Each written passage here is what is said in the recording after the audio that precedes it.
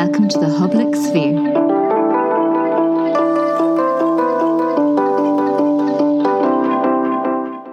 Welcome to the third episode of our podcast. It is also the last episode of 2020. In this episode, I come at our theme, Modalities of Power, from a slightly different angle. We reread books for all sorts of reasons. My guest today, Dr. Alison Waller, describes the books of our childhood as powerful talismans, objects and stories that have the potential to forge a lifelong relationship with reading. And in a year when, for me at least, the passage of time has felt like it's been turned on its head, it seemed appropriate to think about the power, or powers, of returning, of going back to the familiar, or perhaps to something that was once familiar, but is now a faded memory.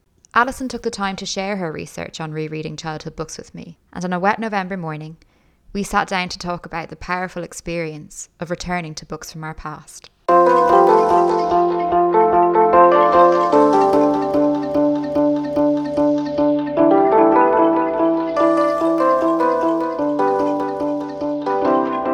Alison, thank you so much for joining us today. And I suppose let's start off. Maybe do you want to introduce yourself? Who are you? What do you do? Thank you. It's great to be here on the Public Sphere. My name is Alison Waller, and I'm a reader in children's literature at the University of Roehampton in London. And I suppose I spend a lot of my time teaching children's literature. I'm very lucky in that respect. I teach a lot on our master's programme. We have two programmes actually, a distance learning one and an on-campus one. And I love that teaching. I get the chance to dabble in all my favourite parts of children's literature. I look at theory, I teach young adult fiction, I do some work around memory as well, which is another one of my interests. And the MA students are so enthusiastic. They come from all walks of life. They often come back to studying after a long time away from university life, and they are so enthusiastic. So it's one of my favourite bits of the job. I teach undergraduate as well, and I have a number of PhD students. So teaching takes up a lot of my time. I also have some research projects and writing projects, which I think we're going to talk a little bit more about. One of the things I have just started doing, I've just launched a journal on young adult fiction. It's called the International Journal of Young Adult Literature. And that is a chance for scholars working in young adult literature, YA literature, to have a home for their academic work. So I'm really excited about that project. And I've also been doing some work with schools recently on a project called Ways to be Ordinary, which again, I think we're going to talk a little bit about later. So I have a very varied work, and I really enjoy everything I do. I think it's brilliant that your work is so varied. I think it really speaks to what children's literature is like as a field, really. It encompasses so much. But I suppose maybe what got you, first of all, what got you into children's literature studies, but maybe as well, what is children's literature studies? Because I think it's maybe because we are a relatively speaking quite new field. So what is this world where we talk about young adult fiction and books of childhood? Sure. Yes, it's an interesting question because I actually came into children's literature studies through a more conventional English literature degree originally. And I was, fascinated by books from a child into my adulthood, always wanted to work with books in any way I could. So I studied English literature, but one of the modules I took was on children's literature and language. And it just fascinated me. It was something I'd never thought about, that you could actually use some of these tools and techniques that I'd been learning about literary studies and approach books from your childhood or books that were being published for children. Really opened my eyes to not just the fact that there's this whole world of children's literature that many people don't realise you can study in that way, but also that it opens up different kinds of questions, different kinds of intellectual investigations.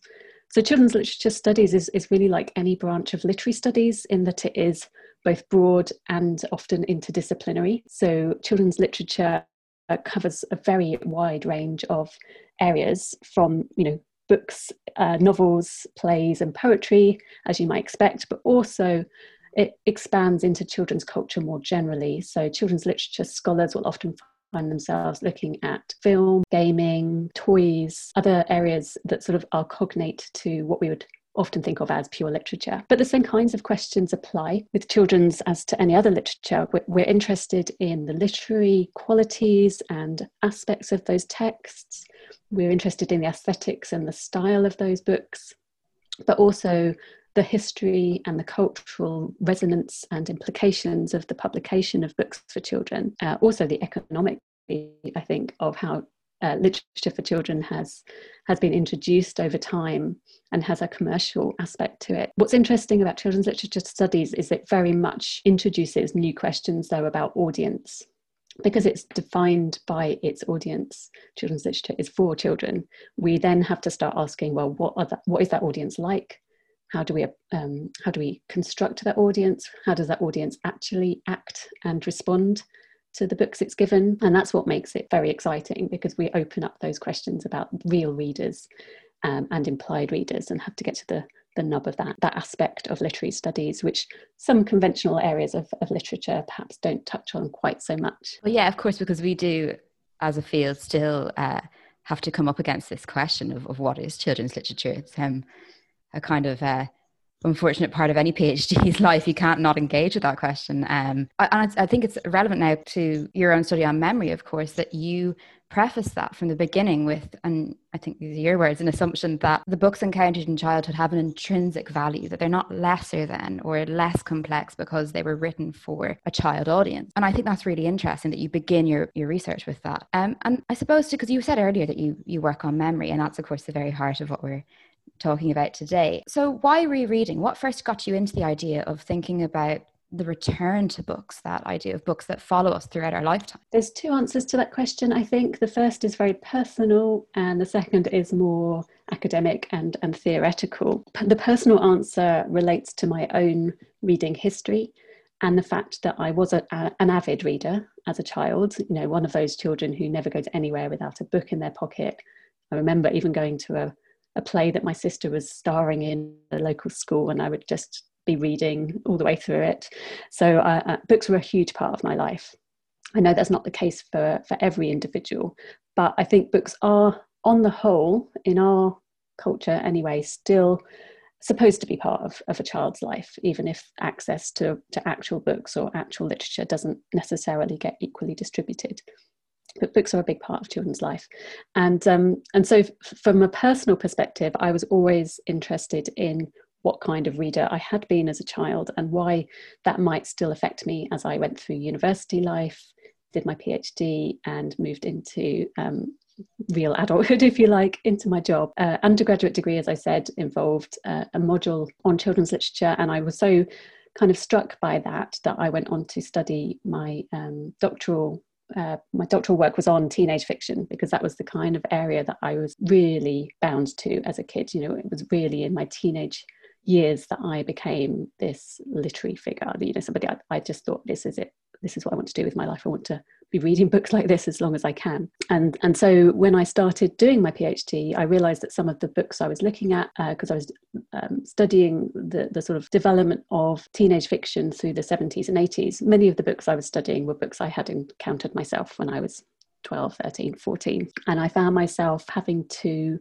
negotiate that relationship between wanting to look at the books in a distanced and scholarly manner, but also having these emotional connections to them and finding it great fun to go back and look at some of these books, or sometimes quite disturbing because they weren't exactly as I remembered them. And so that kind of stuck in my head. It wasn't part of my PhD to be thinking about memories of childhood reading, but it was something that I kept coming back to afterwards. So that's the kind of personal journey through to my interest in memory. That the more academic and theoretical trajectory is down to the fact that I think a lot of work on reading, and I'm interested in reading studies, a lot of research into reading falls into two camps. One is childhood reading, and that very often falls into the camp of literacy studies. So thinking about how children learn to read, and then how they decode and what meaning they get out of books, often in the classroom. And that's a really important part of children's literature studies. Of course, it is part of the aspects that make it unique, in that it has these connections to educational theory as well. And then the other camp on reading studies ignores children altogether. So reading studies in terms of reader response or narratology, just considers the reader to be this abstract adult ideal figure. And you might think that figure is often perhaps considered to be male and white and educated in some way. So that's obviously changed a little in the last 20 or 30 years, but there is still an assumption that reading studies on that side of the fence are about adult reading, about fully formed reading, about the critically trained reader and how that reader encounters texts in time. So I was really concerned about this division and thought that there was work to be done to bring those two aspects together in some way and not to separate childhood and adulthood in such a distinct manner. There's been some amazing theoretical work come out recently. I'm thinking in particular of work by Gubar on kinship theory. This notion that childhood and adulthood are not necessarily two separate states, or they don't have to be conceived in that way. They can be seen as integrated parts of a whole, with more in common than they have distinct from each other. So as adults, we might think of our childhood selves as still part of who we are, just at a different stage of life. And that kinship theory, again, influenced me in thinking about reading, because I don't think reading has to be divided into these two camps, into literacy and learning in childhood, and then fully fledged literary encounters in adulthood. And of course, memory comes into this question, because as soon as you start as an adult looking back to a childhood version of yourself and that childhood reading, you have to tackle the concept of memory, which itself is quite unstable and very interesting for that reason. So yes, there's two ways into the interest I had in rereading. One was the personal journey I took in becoming a reader and being fascinated by that process. And the second was this sort of theoretical stance that I was hoping to take to bridge the different traditions of reading studies. I think I'm so struck by the role of the personal, because it's something that sometimes I think we're discouraged in a way, I think sometimes as academics, to focus on that personal, and with good reason. But of course, there is often, I think, for us as people who look at children's books, I have a copy of, I work on historical fiction, and I have a copy of Goodnight Mr. Tom that is a testament to that kind of non-linear aging process, the idea that aging doesn't just happen in one straight line. I have notes on it from when I was 13, and I have notes on it from when I was 24, and it's a really interesting document, kind of this mixture of this one book that's come with me over that decade. So how did you go about then? So how does one go about, you're interested in memory and rereading, but how do you go about doing such a study? What's the method? So I took a couple of different approaches. I mean, it's interesting what you're saying about the personal approach, because probably my first forays into this research were very much autoethnography, so looking at my own reading experiences.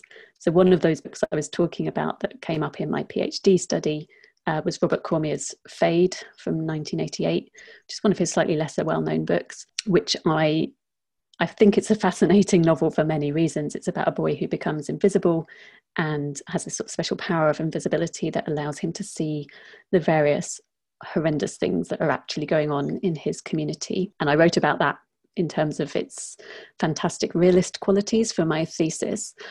But I also remembered very strongly on rereading that book that I loved the idea of becoming invisible when I read it. And I put myself into that position in my imagination and started to consider what it would be like and what I would find out if I was invisible wandering around my home and community.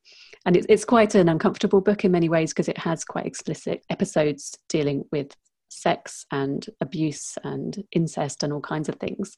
But for me, that was again an imaginative leap, that I could imagine that things like that might be going on. And I have to say they weren't in my home and community as far as I know. But it provided a way in to sort of thinking about myself and the world around me at that time. So I did some work on that double layer of academic critical analysis and personal introspection on the book, and I wrote an article about that. So I started perhaps with only my own experience as a guide, and then I realised some other critics were doing similar things, sort of from the 90s onwards. And personal criticism, I think, really kind of got a boost, partly from feminist theory, which definitely moved the political into the personal and began to write very much from the self, and an interest in autobiographical works, and all of that kind of development in the 80s and 90s really helped to shift some focus onto the personal. in the academic writing world. But children's literature perhaps didn't do that quite so much for a while. But then critics did start, there was a few critics doing that kind of work, reflecting on the books that they remembered from childhood and interrogating exactly what it meant to go back to those books and see them in this new way as critics. So I reflected a little bit on what was going on around me in that academic field. And then two other sources I used were published works of children's authors mostly, because I had to contain things, and also I figured that children's authors have some of the most interesting things to say about reading and childhood reading. So I was looking at biographies of children's authors in published work, but I also wanted to speak to readers in a more general sense. So I did some interview work with real readers, ordinary readers as they're known, the general reader, drawn mostly from a slightly older demographic. So this was for practical reasons mostly, in that older people turn out to have a lot more time and energy to contribute to research projects. So volunteers tended to be at the older end of the spectrum, but there were very, very valuable voices there. So not people who had been trained to read, not people who had spent their whole life thinking about children's books, but people who had still been readers in childhood and were willing to talk to me about how that had inflected their lives and what it meant to them to go back and remember and reread. So that work I did with real readers involved asking them generally about their childhood reading, doing some sort of general reminiscence work with them, but then also setting up a small experiment where they would recall a book that they'd read in childhood but had not returned to since they were young, and asking them to remember as much as they could about that book, and then go back and reread it and make notes as they were going, and returned for another conversation about that experience of remembering. So those voices also fed into my research, and it was a combination of reflection on my own practice, analysis of published memoirs, and exploration of these interviews and rereading experiments that formed the basis of my book. Well, I guess what really comes out then is the idea of reading as a process, particularly with the interview method with real readers, for want of a better word. And you use this term, the lifelong reading act, which I love. And could you explain a little bit what you mean by that? It's a term I use knowing that it intersects with other terminology. So it intersects with the idea of lifelong reading, which of course has a commonplace meaning of being involved in literary life as you continue to age, not just leaving books behind when you leave school, but continuing to read and get excited about books well into old age. So there's lifelong reading. There's also the Reading Act, which was introduced first by Louise Rosenblatt, as a term that focuses in on that individual particular instance of a person encountering a book and all of the specific things that go on in that encounter for that individual. So I sort of brought those two things together, thinking about the lifelong reading act. And it goes back to that problem I saw in the terms childhood and adulthood being so separated out in much of common discourse. Wanting to bring those together, wanting to map onto the kinship model, to see that different stages of life are much more integrated than that. And also recognizing that reading is not just a moment in time. It doesn't just involve a simple activity in a classroom or reading a novel to pass the time during lockdown. These are instances of reading, but they're not the whole thing. For me, reading is very much an act that unfolds over time, and not just the time that is involved in reading that book from cover to cover, which is important, of course, because that has a temporal aspect to it. You start a book, you anticipate what's going to happen, you see things changing sentence by sentence, chapter by chapter, as the plot continues to develop. All of those things are crucial and really interesting. But when the cover's closed, that's not the end of the matter. In a very immediate way, you might remember what's gone on in your experience of reading, not just what happens in the book, but what you felt about it and what you were doing simultaneously, where you were reading, whether you were in a bedroom or in a classroom or on a bus or in a hedge, whatever you were doing at the same time. So there's a certain aspect of remembering that happens almost immediately when you finish a book, but then that continues. And my argument is that lifelong reading act continues on and off, intermittently, throughout every stage of life, so that books may return to you through involuntary memory, or they might be prized reading experiences that you consciously come back to over and over to recall and enjoy again.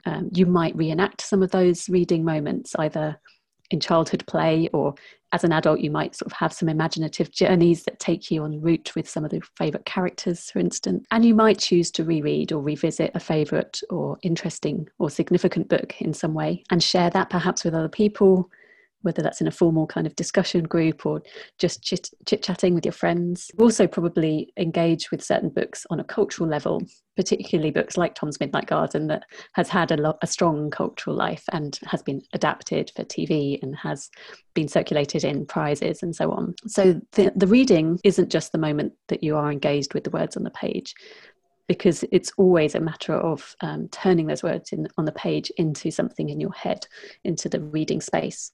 And that process continues forever, more or less. Of course, some books will fall out of your conscious zone. You know, you won't be remembering books endlessly and always, and you'll be adding books to that lifelong reading act all the time if you're an avid reader. But they can emerge at any time, and they can be then sort of plucked from that memory space and worked on, if you like, through imaginative interaction. So for me, the lifelong reading act is something that unfolds over time, and that can tell us something a little bit about versions of ourselves from the past as well. Yeah, but I know, like, one of the most evocative passages in your book for me was the description, I think it was Penelope Lively's description of coming home from school and getting into bed with chocolate in her book.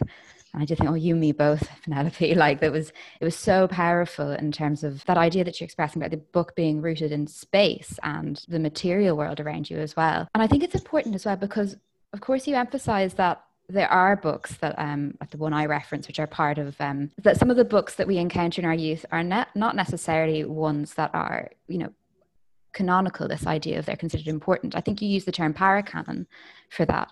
But the idea that some of the books that are most important to us aren't necessarily considered culturally important. Yes, and I use Catherine Stimpson's term there, paracanon, to absolutely explain those books that are significant to individuals but haven't necessarily been canonized or entered into that realm of public discourse so much.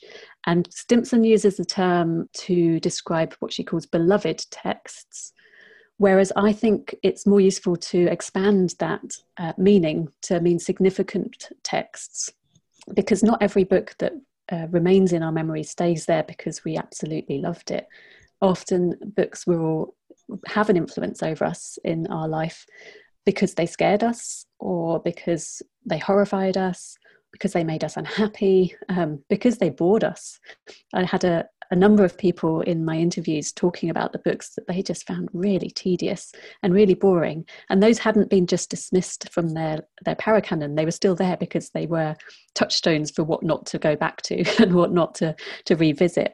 So for me, paracanons are much broader. They involve any books that have a significant impact on us in some way, and that might be negative as well as positive. Childhood reading, and indeed childhood, is not necessarily a happy time for many people, or just like other periods of life, it has light and dark. And I thought it was very interesting when you looked at the different kinds of emotions that can be created or traced or accessed through rereading, and kind of moving the conversation away from nostalgia as being the only way that we talk about the return to childhood reading.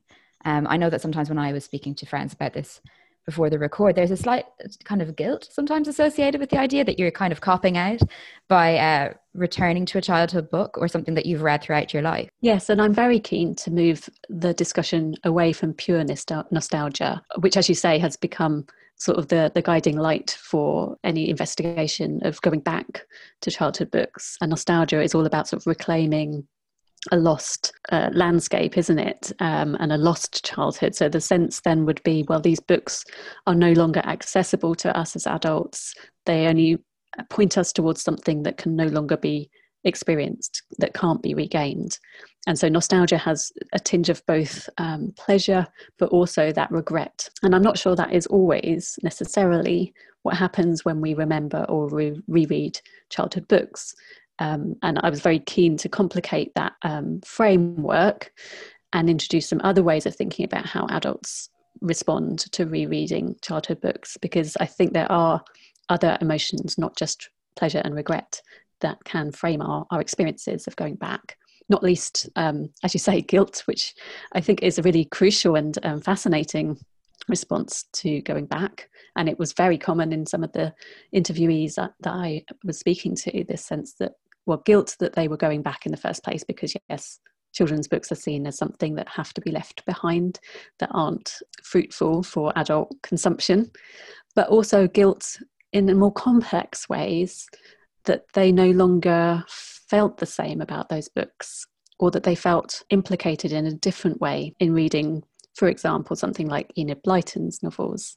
Again, a common memory for the age group I was looking at was reading Blyton and loving her books on the whole. And the guilt came in very often in rereading and recognizing some of the limitations of her ideological stance, of her attitude towards gender and race and all of those things that children's literature critics are very familiar with.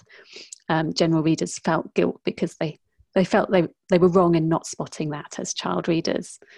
And so I wanted to allow for different types of response that weren't just framed by pleasure, but that could access some of those more complicated emotional responses about what you were once and what you are now, and what role the book has in shaping both of those versions of yourself. I think it's really interesting that you raised responses to examples, because you identify 3 types of readers, or 3, not perhaps readers, but 3 ways in which we kind of end up going in at children's books. And they engage with this idea of, do we want the book to be static and be this memorial to a childhood that we now think is lost, or do we want to criticize it?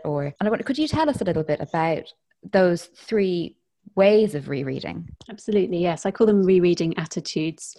And as you suggest there, they're not necessarily bound to one reader, or one reader is not necessarily bound to one attitude. I certainly see different attitudes at play in my own responses at times. And I sort of started with Walter Benjamin's work as an inspiration when he talks about remembering as a kind of digging up the past. And that led me to thinking about excavation and archaeology and the sorts of terminology that circulate around those areas that could be useful when thinking about reading and rereading. So my 3 types draw on kind of archaeological models, very sort of roughly, because I'm certainly not an expert in that area. And they were attempt again to avoid binaries and to avoid the judgment value often placed upon different types of adult reader of children's books, whether that is a judgment about whether they are too naive or too critical, or whether they're too much bound to the child or too much bound to the book. And these are sort of debates that go on in children's literature studies. And I was trying to circumvent them a little bit by coming up with three ways of, or 3 attitudes towards remembered and reread child books. So the first is a restorative dance, or the restoration, by which I mean the process of looking at the book from the past and recognizing that it has a part to play in that past, that it sits within a context of your own reading journey, but that you have moved on or moved away from that and are returning from a different kind of perspective. So restoration allows for the original and sort of natural response, but also accepts that there are going to be layers of experience and adult perspective that nuance that. Preservation, on the other hand, is what you were mentioning earlier, a real sort of attempt to fix the childhood book and the childhood reading self in a very static way, to memorialize it as something that was there in the past and is no longer to be changed at all. And that can often relate to very positive feelings. You know, the childhood book is wonderful and we won't go back and change any of that the feelings that we had about it. Or it might be that, oh yes, those were silly books. So I definitely have something of the preservationist attitude in me when I think about my reading of the Sweet Valley High books as a teenager, for instance, because I'm not sure I really want to challenge my enjoyment of those books. I loved them for giving me all kinds of insights in what I thought adult life would be. But I'm as an adult, I recognise that they have their limitations, and I'm not sure I really want to change that feeling I had about them by going back. In fact, I might even tip into conservation, which is the term I use for those adults who refuse to remember or reread in any detail, because it's such a dangerous process. You know, you do not want to disturb the past. And that can be for many reasons, some of them quite dark, actually. And then the third attitude is renovation, which I think is the most common stance for academics, actually, because renovation is about making something new, not necessarily honouring that original or past experience primarily, but actually making something new through revision, through rereading, through critically analysing, through finding a use for that childhood book in the present. So they're sort of overlapping and relatively nuanced, I hope, terms.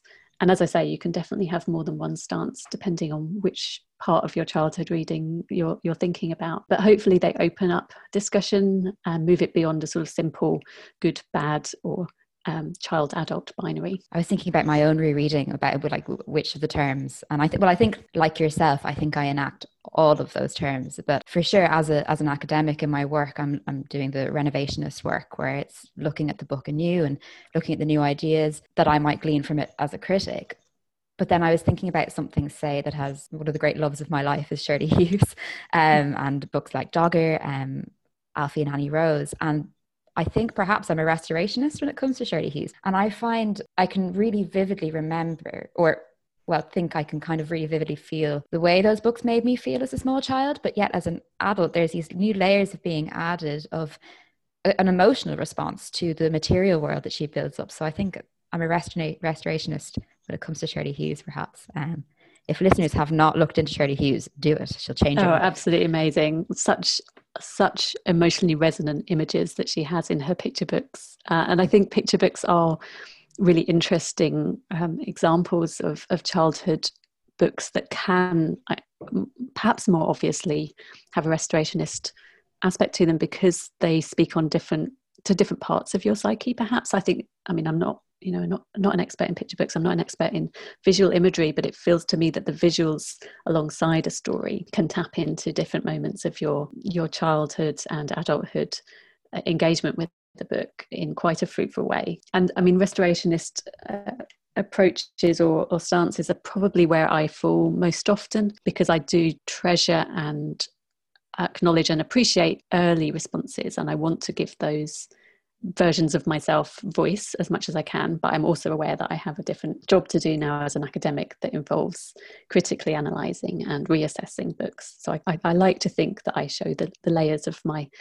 responses in my work as well. Yeah, I think in a way it's probably why I don't think I'll ever stray near Shirley Hughes in my work as a critic, because I think it would just be paragraphs of me going, oh, it's just brilliant, which I don't think is really what's called for. And I suppose, I mean, we're talking about memory today and what we remember of childhood reading, but of course, and you highlight this, forgetting is a huge part, or misremembering. Memory is not stable, it's not static. And I know that from speaking to people in advance of this episode, particularly my mum actually, that frustration can be a huge part of returning to childhood books, or disappointment in yourself for what you can't recall, whether it's can't remember the title of a book.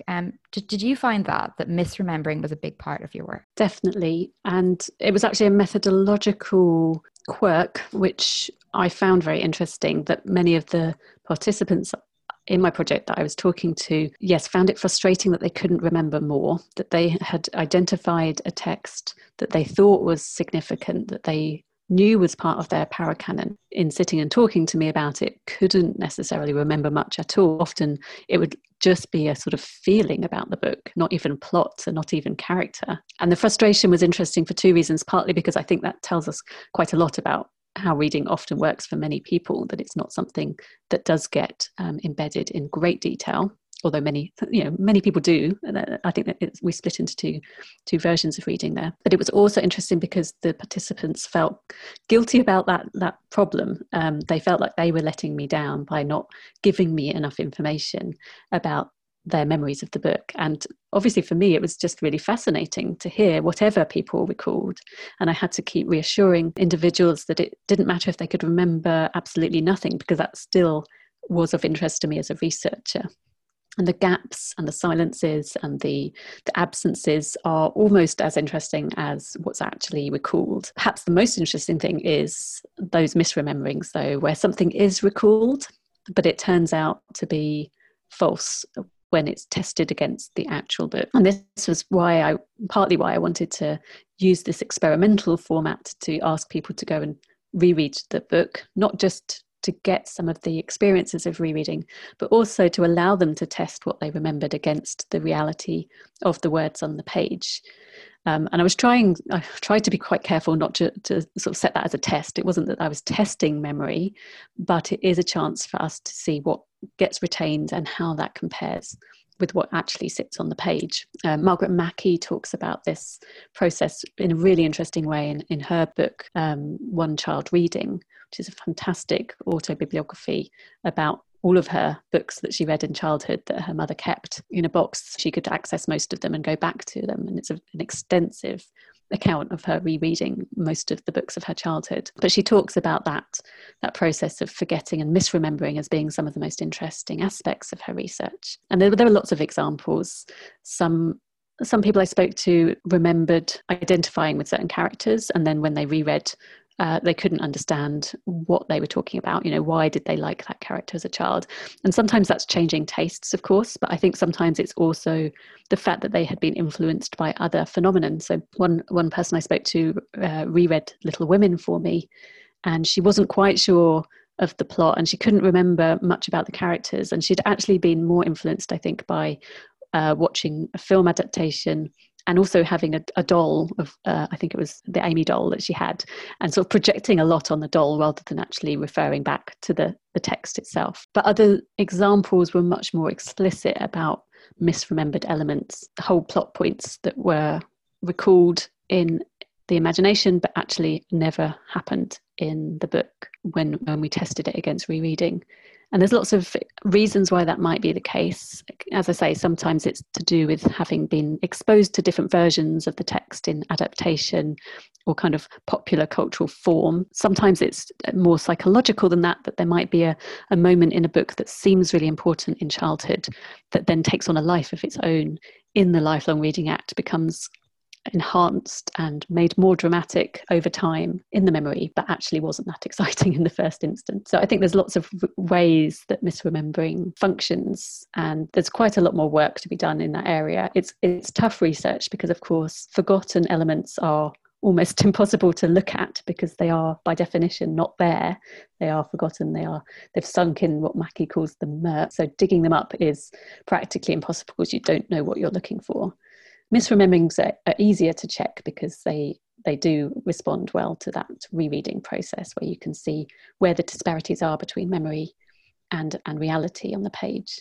But I think there's a whole load more research that might be done in that direction, which I think would be very exciting. I agree. I think there's such a huge judgment attached to remembering or forgetting, but yet if we can access those gaps, there's some nuggets in there. And of course, you've applied your work on rereading in a co-creative project working with early Alzheimer's patients to create a kind of a best practice guide for how to do this kind of work in particular settings. How did that come about and how did you find that experience? Oh, it was such a wonderful experience. So the project was called Lifelong Reading New Stories. And the idea behind it was to get to grips with this question of narrative identity, which is a very strong strand in arts participation work, particularly with people with memory issues. So I was working with people with early stage dementia, and narrative identity is seen as a way to help individuals, particularly at later parts of life, to integrate their life histories and to think about themselves and to come to a kind of integrated meaning of themselves. And some thinkers around this kind of life review have talked about lives being a little bit like fictional works themselves that we can make meaning out of. And the important thing to remember, or the important thing that I came to learn, was that doesn't necessarily mean a linear, straightforward A to B kind of storytelling. In fact, it can't mean that when we're talking to individuals who have early stage dementia or any kind of cognitive ability that allows memory to not work in a straightforward way. And in fact, it's probably the case for all of us that our lives don't occur to us in that linear way when we look back on them. So I was quite keen to think about stories as slightly more fragmented. And I was very interested, of course, in thinking about childhood reading and childhood stories as a starting point for talking about life review, for getting a sense of meaning of the self across time. So that was kind of my theoretical starting point. And I had the fortunate experience of meeting a woman called Gemma Seltzer, who's a creative writer. And we started talking about these ideas, and she was very keen to be involved as a creative practitioner. Then we recruited a comic books artist called Wallace Eats, and the three of us worked together on a very small scale project to talk to individuals about their early memories of childhood reading, about the sort of stories that seem to have threaded through from childhood books into their lives, and to start to build something, a new story out of those experiences. So we worked with a day centre specialising in early stage dementia. We worked with just two individuals who came together with us to talk about their early childhood and some of the stories that they remembered. But then we worked very hard to make sure we were creating new narratives. So that was a creative process, particularly Gemma led that in terms of creative writing and coming up with new ways of imagining the past, while Wallace visualized that for us and drew pictures of some of the stories we were telling. And the outcome was a book box which really highlighted non-linear aspect of the stories we were telling. So it wasn't a book that you would start in childhood and end in the present day. It was a series of loose leaves that could be shuffled through, that gave us glimpses of these two individuals' important elements of the past linked to stories and books. It was a wonderful project. It was very, very emotionally involving, and I'd love to do more of that kind of work. Of course, the problem at the moment is that day centres, care homes, all of the kinds of places where this work is really, really valuable are not very accessible due to COVID restrictions for the foreseeable future. And I'm really hoping that there are ways to open that kind of work up again in the near future, because it seemed very important to have that intimate kind of research happening with people who really valued being able to give voice to their past and to reflect on things like childhood stories in that way. Well, I really hope so, that there is more room to grow such projects. It's such a beautiful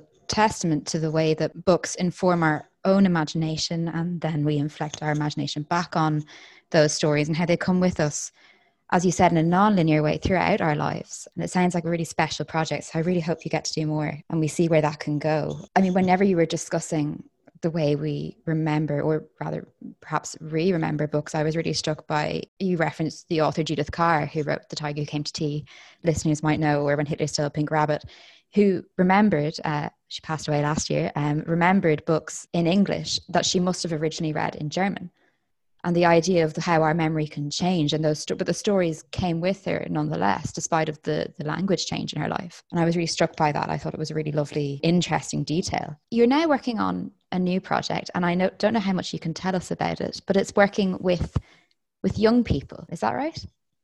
That's right. It's quite a new project. It is off the back of funding from the British Academy that was in response to COVID-19. So it's quite a rapid response to the current crisis. And it's about ordinary life and about young adult fiction. So of course, as well as memory and rereading childhood books, my other passion is young adult fiction. I've written a book on YA, and I wanted to get back into researching young adult fiction. This seemed like a good opportunity to combine some of my interests in YA and reader studies to actually work with young people and explore what current contemporary YA is doing to help them reflect on their own lives.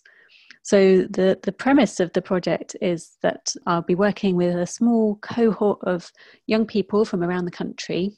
So I've got 3 locations in London, in the southwest and in the northeast, different ages from year 9 to year 12. And I'm going to be asking them to read a series of YA novels, young adult fiction, by British authors based in the contemporary world, as a kind of starting point for discussion about their own lives, about what it means to have an ordinary everyday existence. And obviously that will involve some reflection on what has changed in the past year and what ordinary means in a post-COVID world. So we'll be talking a bit about things like cups of tea and bus journeys and favourite sweets and food and the built environment and listening to music and all the things that make up what I think is an ordinary and everyday British experience, at least, of being a young person. We'll be looking at extracts from certain novels that raise those questions, And hopefully these individual pupils will be able to talk to each other. We're going to be running it as a digital reading group, so individuals can talk to each other across these 3 different locations to share their experiences, to think about what fictional versions of ordinary life look like, and how they either reflect or completely show something different to real people's experience today. Yeah, because of course, I mean, you mentioned at the very end of rereading childhood books that for the upcoming generation of rereaders, that the changes in media and the way that we access literature are going to have a huge impact on how they think about rereading or how they reread. So I think, and that's now even the more amplified from the pandemic and lockdown experience, there will be certain books that were read during this time that will forever be embedded in this time, but yet also continue on. So I think it's going to be really interesting to see what comes out of that project. I hope so. And part of the, I guess, underlying purpose is a bigger study that I'm starting on for a book to really consider what we mean by ordinary and how that intersects with questions of normality, because I want to ensure that those things are kept relatively separate. My sense of what the word normal often means in common discourse is that it's a sense of fitting in, to try and compare oneself to others, to fit within a sort of typical or normative spectrum of ways of being. And it can seem quite prescriptive then to be normal. You have to be normal to fit in with the rest of society. And I think a lot of young people feel the pressure of that expectation. Whereas ordinariness, I don't think has quite such a prescriptive role. It's much more unexceptional. It's about the everyday experience, but it's also about common experience. And common can mean all kinds of things. It can mean, not very exciting, but it can also mean shared and communal. So I'm interested in the shared landscapes that shape everyday life and what that means in comparison to trying to fit in with the norm.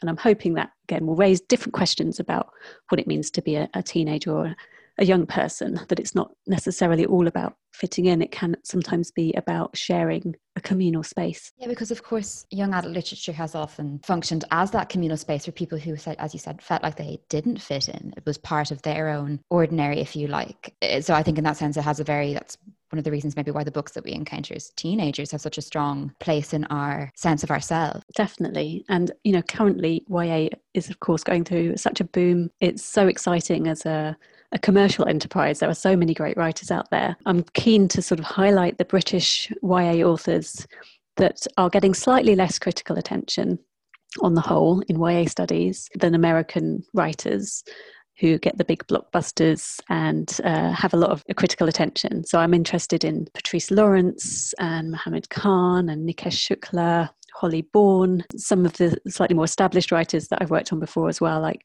Melvin Burgess, giving a specifically British perspective on YA and the YA experience. Of course, they are all writing from an adult perspective, and this is one of these perennial questions of working in children's or YA studies, is the power balance between young and old in terms of production and reception.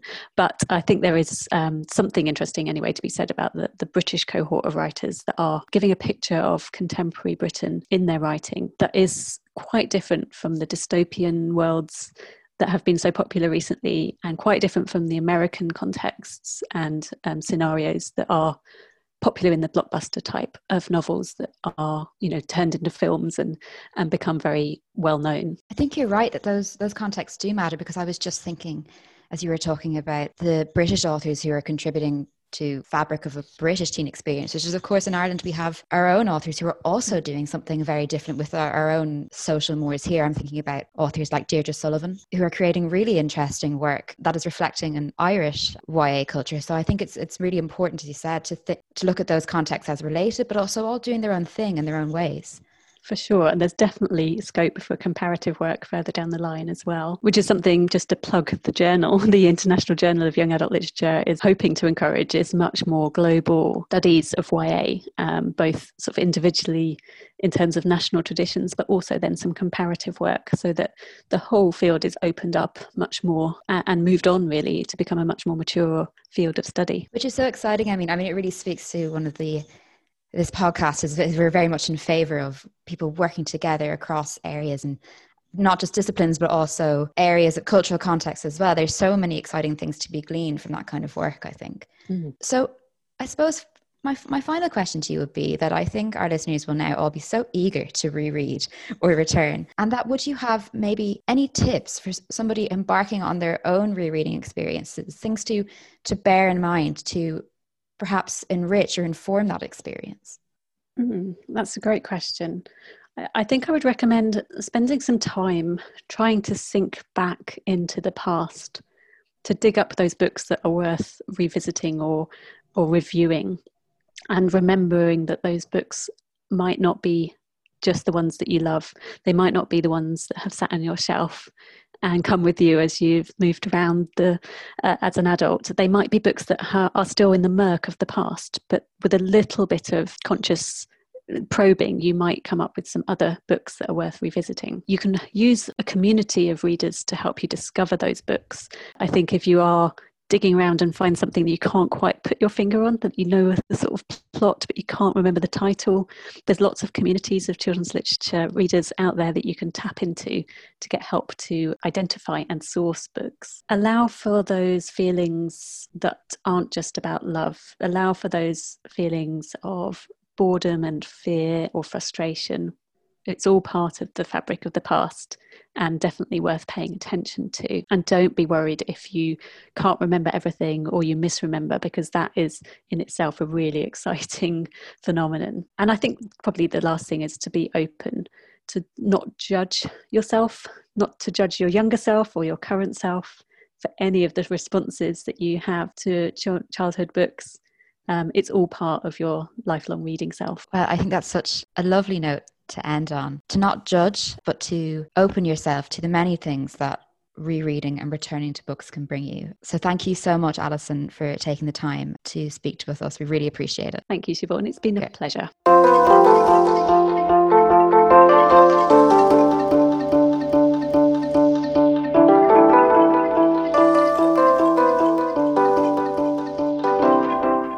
So, why not take up rereading? Or, if you are already an avid rereader, maybe join a community of rereaders.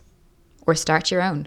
And if you can't remember the title of that book, or all that you have is the fragments of a front cover, a character, or even a particular moment in a story, get in touch with us. You never know what you might find. Thanks again for listening. We will see you in 2021. The Public Sphere is hosted by the Trinity Longroom Hub and is produced by Dawn Seymour Kloss, Sahar Ahmed, Siobhan Callahan, Elizabeth Foley, Dr. Claire Moriarty and Dr. Lilith Acadia, with many thanks to Angus O'Loughlin for the jingle. For more information about the topics discussed in this podcast, you can visit our show notes at bit.ly/Public Sphere, hosted by the Trinity Longroom website. Thank you for listening.